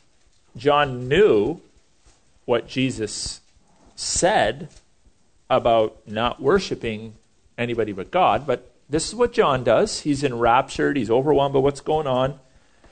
He says, I, John, am the one who heard and saw these things, and when I heard and saw them, I fell down to worship at the feet of the angel who showed them to me. But he said to me, you must not do that. I am a fellow servant with you and your brothers and the prophets, and with those who keep the words of this book. Worship God. So this is great stuff. Jesus allows himself to be worshipped. He subsequently declares you can only worship God. Peter's worshipped by someone, and he says, don't do it. one of the apostles tries to worship an angel. The angel's like, don't worship me, just worship God. What does that say about Jesus' identity? Jesus is declaring himself, even without saying it, to be God by allowing himself to be worshipped. And by the way, this is not the only example in the Gospels. You can do a whole study on the worship of Jesus in the Gospels. It happens time and time again, and he permits it. Because in his identity, he's slowly starting to let people in on the secret of actually God. Right?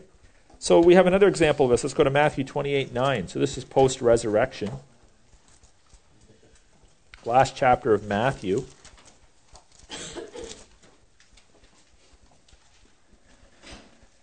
Jesus has gone out to meet his, Matthew 28:9. He's gone out to meet his disciples, and behold, Jesus met them and said, "Greetings," and they came up and took hold of his feet and worshipped him.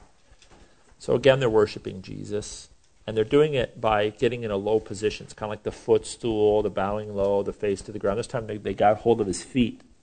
They're up close and personal, and they're worshiping the Lord.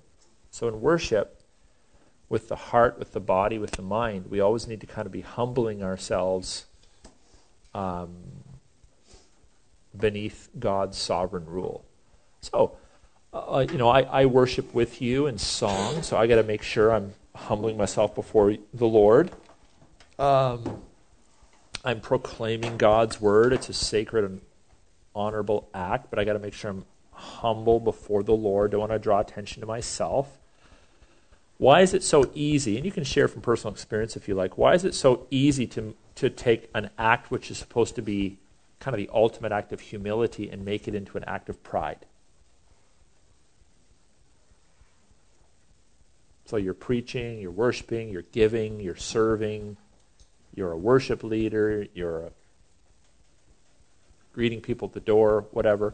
You're an elder, you've been appointed to a lofty office. Why is it so easy to take that which is supposed to be an act of humility and turn it into an act of pride?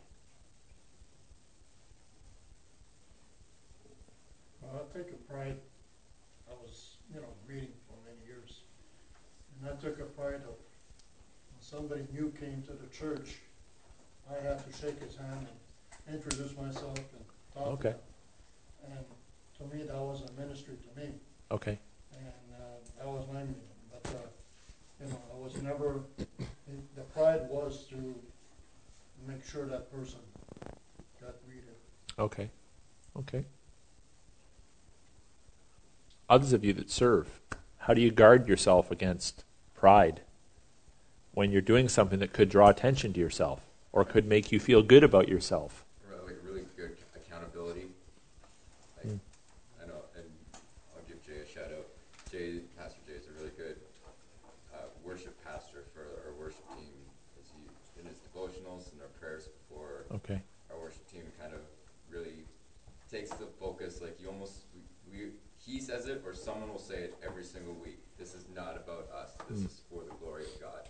Mm-hmm. So like a constant reminder, I probably have heard that statement said like 10,000 times in my time on worship teams. But like as a worship leader, you have to hear it, especially as a musician, because the musician always, the musician attitude is, I'm really good at my instrument. Look at me. Look how good I am at this instrument. Right.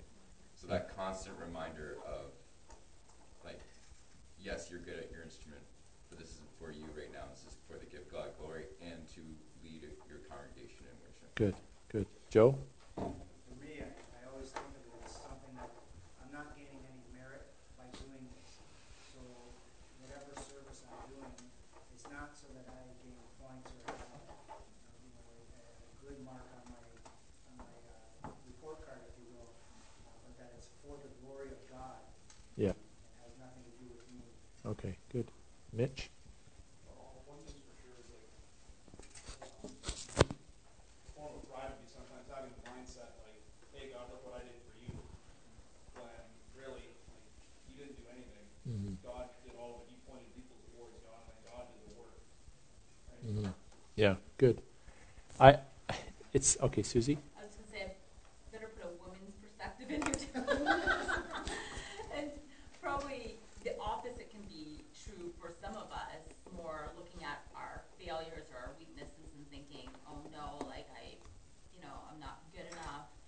And Yeah. then the same response still has to be, it's not about me, it's about God, what He's going to do through me. Yeah. By the way, both arrogance and a low self-esteem are both symptoms of pride. They both are.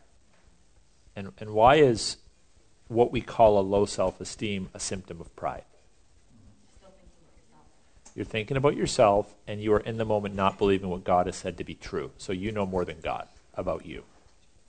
That's pride. So it's manifesting itself in different ways, but it's the same thing. I was just going to say your second. Okay. Here's a couple of other things to think about. So, are we responsible to rescue each other from pride by not encouraging or complimenting each other?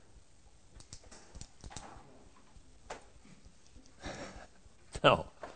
So, what are some things that will kind of help us to understand the dynamics of encouragement and complimenting each other in the life of church?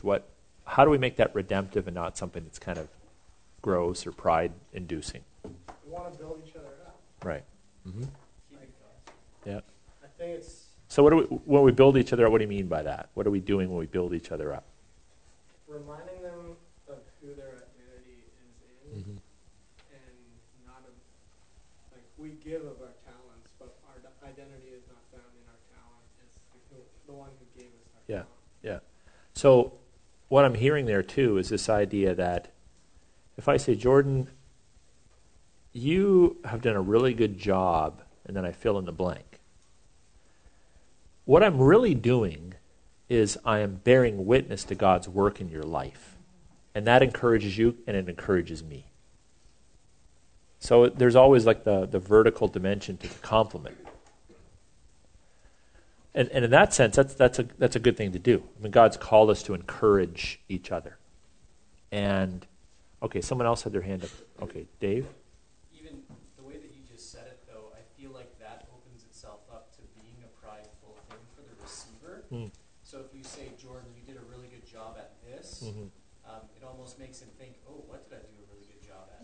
But if you frame it in a way that says, Jordan, I really appreciate how God has worked in your life in this way. Good. Or That's good. In a worship service, it's not Rich, you were playing the bass like really well. But if you're like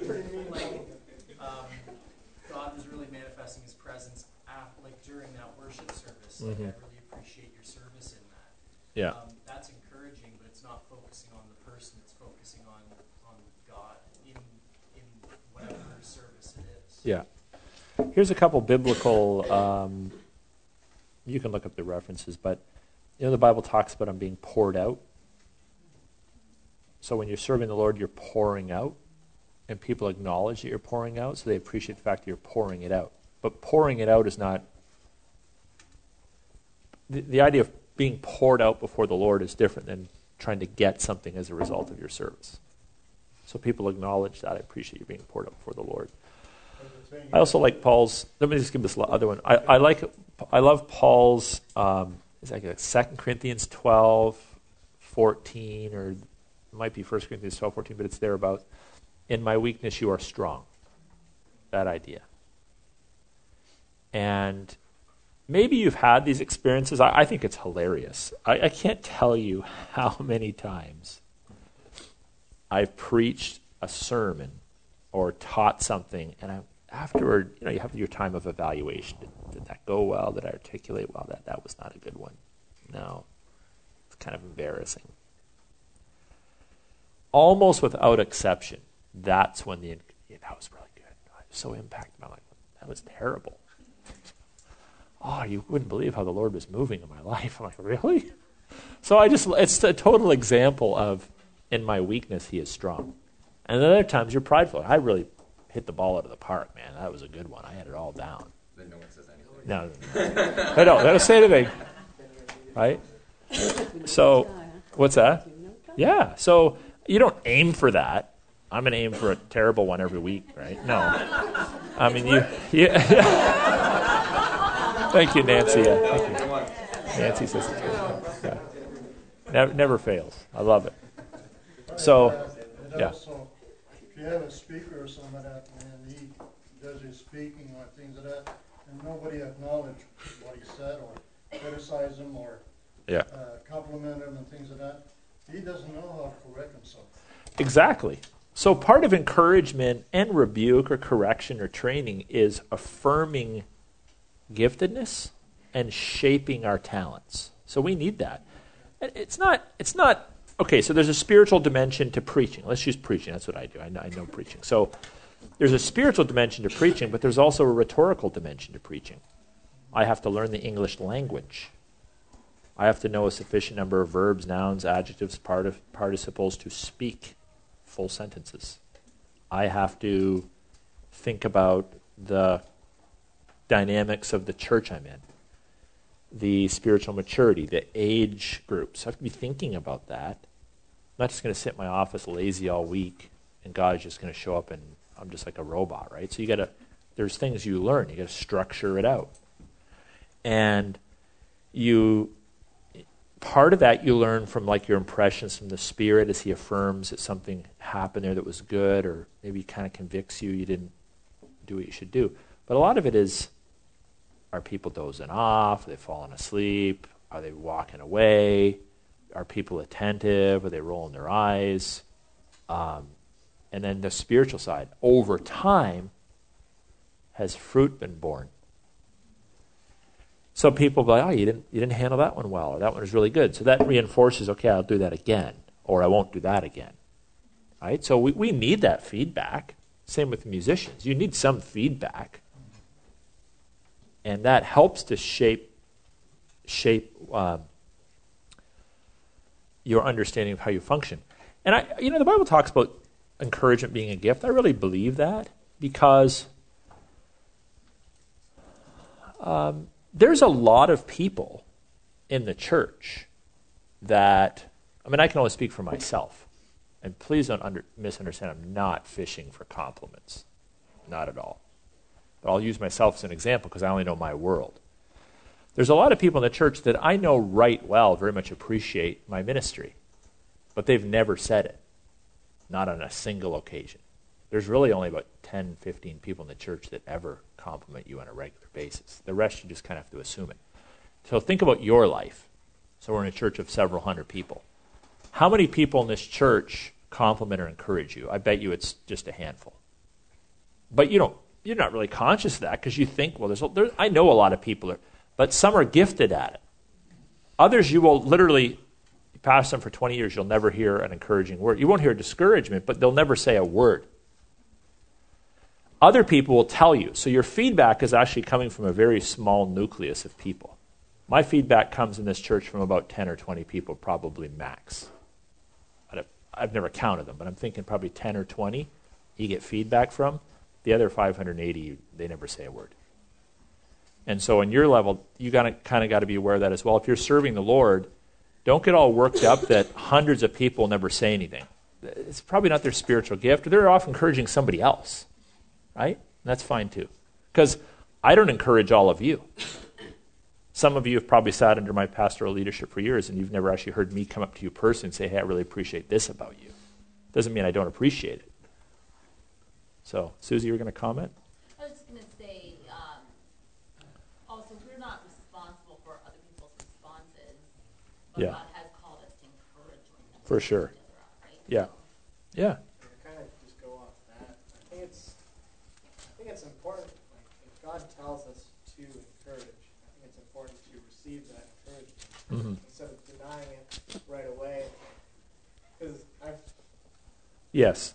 That's let people encourage you is what you're saying. Yeah. And by the way, some people encourage you with their presence. Maybe not their words. Other people with gifts or remembering, your anniversary or something. So if we think about the nonverbals, there's a lot of other people that encourage in different ways. And I've said this before, this is just a social skill. You know what I'm going to say? When you're encouraging someone, don't ever say, what don't you say when you're encouraging someone? Okay, let's say this out loud. I will never start to encourage someone by saying, don't let this go to your head, but...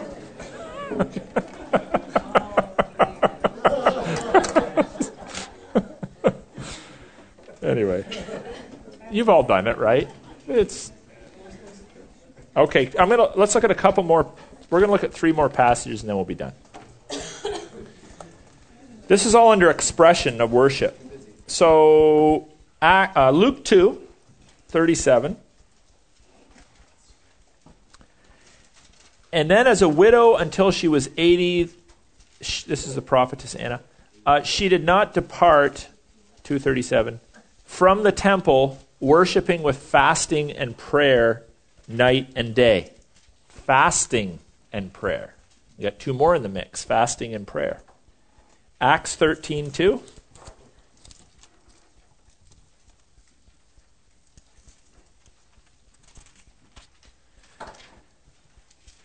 When they were worshiping the Lord, while they were worshiping the Lord and fasting, the Holy Spirit said, "Set apart for me Barnabas," and so forth. So there, and then again in verse 3, then after fasting and praying, they laid their hands. So you've heard, if you've been here for a while, I've preached like 6 or 7 sermons. I actually have a book I wrote on fasting. I've just never published it because I'm not really sure there's a readership out there. I have a lot of books I could publish if I knew people would read them. But I have a book on fasting. It looks at the 6 different reasons in Scripture for fasting. And primarily, fasting is kind of like, I don't want to be a dualist, but it's kind of like disciplining your body, using your spirit to discipline your body because your body loves to be in control, basically. And so you withhold something from your body that your body wants because you want your body to be reminded by your spirit that it's not in charge. So it's a spiritual discipline. There's other reasons for it, but that's one of them. And it's part of worship. So we fast and we pray as an act of worship. But it's something that can so easily just kind of go by the wayside. Can you repeat the first sentence? Fasting is kind of like disciplining your body.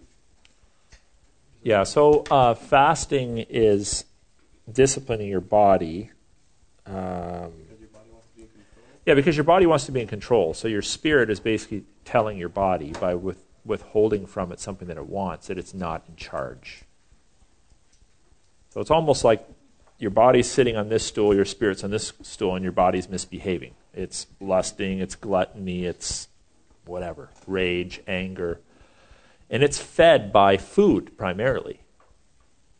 Or in 1 Corinthians 7, by sex. So you're like, you're not getting food, you're not getting sex. We're going to fast you from that for a while until you kind of shut up. Well, I don't like it. It starts to push back. No, you'll be quiet. And so you weaken it to remind your body that it doesn't control your life. That's kind of the idea there. So fasting, it's one of the.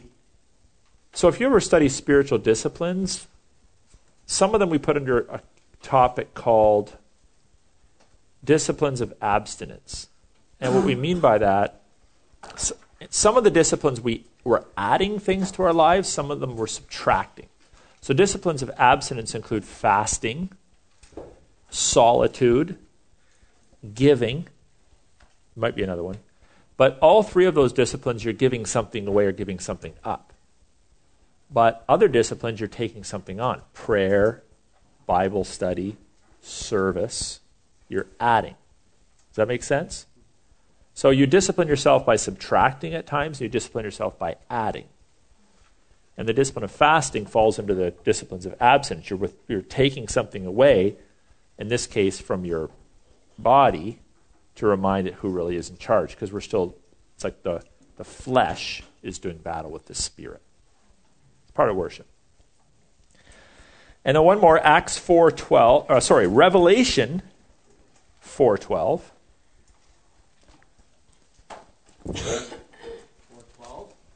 4:12, yeah. Oh yeah, you have a different version. You have a different version than me. Yeah, so let me see here. Oh, chapter 4 first. 4:10. Yeah. No, you were fast, Kenny. You were fast. You got there quick. Oh, that's electronic. That's. Don't let that go to your head. Yeah. I thought we vowed a vow. Yeah. Sarcasm doesn't count. Yeah. I'm glad you So this is a little picture now into heaven. So I'm interested in what heaven's going to be like. I don't want to just learn from the Old and New Testament. I want to learn from what the heavenly ideal is going to be. And this kind of gives us that window. So the 24 elders fall down before him who is seated on the throne and worship him who lives forever and ever. They cast their crowns before the throne, saying, "Worthy are you, O Lord and God, to receive glory and honor and power." The same words, right, coming up in some of the texts. For you created all things, and by your will they existed and were created.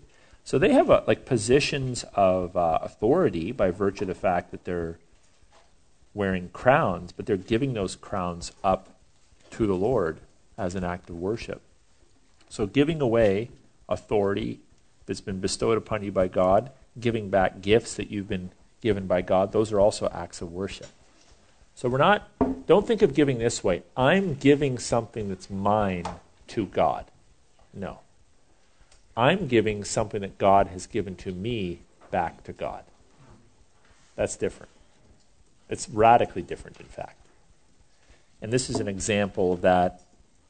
The blessing of the crown is being given back to God. So and I know we fight this in our humanness, but when we think of heavenly rewards as well, where we want to move from is this notion that, okay, I got my fire insurance, I'm not going to hell.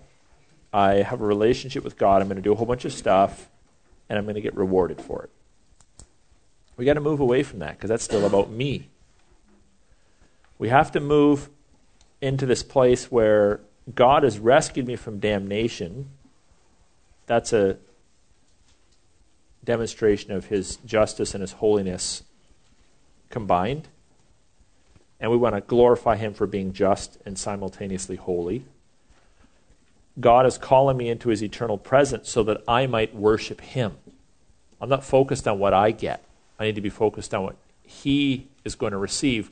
Exaltation, my declarations that you're glorious, you're awesome, you're holy, as a result of the fact that he's redeemed me. So again, I know in our humanness we fight this, because I can preach it, but I know a lot of what I do is for me. But if I think it's supposed to be about me, then I can't change. But if I realize it's not, even my salvation's not about me, it's to give greater glory to God, then I can start to progress in the direction of doing that and acknowledging that in my worship. We as evangelicals are pretty clear that salvation is by grace alone, through faith alone, in Christ alone, and that works are merely an expression of that. We know that theologically. We know that with our minds. We believe that to be true, but we still act like Roman Catholics who believe that it's the merits that they bring into the mix that enables them to inherit eternal life. We still act like Muslims. We still act like Hindus. And that on an attitudinal level, we think, well, if I just serve the Lord faithfully, I'm going to shore up my chances. And that's still a selfish motive. And the gospel can be preached that way too, that the reason why you should trust in Jesus is because you want to escape the fires of hell. Well, that's a true statement, that you will escape the fires of hell by trusting in Jesus. But you need to kind of add the next part to that, so that you might give God glory for all of eternity for that. Well, that's the fullness of the gospel preach. It's that vertical, not that horizontal focus. So those are formed. That's a lot, right? I mean, we haven't even looked at them all, but those are forms and expressions of worship. They need to be understood, obviously, to be of any benefit. The heart attitude, the reason that you need to understand them, you just practice the forms. But the forms also shape the Spirit. And they give expressions to the Spirit. So it's kind of a fragile dance there. So what I would like for you to do for homework, and I would encourage you to do this in the next 24 hours if you can, just write out a definition of worship based upon the passages we've looked at, a definition of worship. We'll kind of tweak that a little bit because we're going to look at some places of worship, prerequisite warnings. Those won't take too long. But write out a definition of worship. Like, what is worship? Just kind of play with the words, try to get something down that makes sense and kind of capture some of these thoughts we've looked at. And then we're going to also encourage you to do a little evaluation of the attitudes that you bring to worship and the way you express yourself in worship. Okay? This, by the way, applies to both your personal private worship and your corporate worship. So, all right, so we're done. Thanks for coming. Hope this has been good. So next week's our last class, so don't miss it.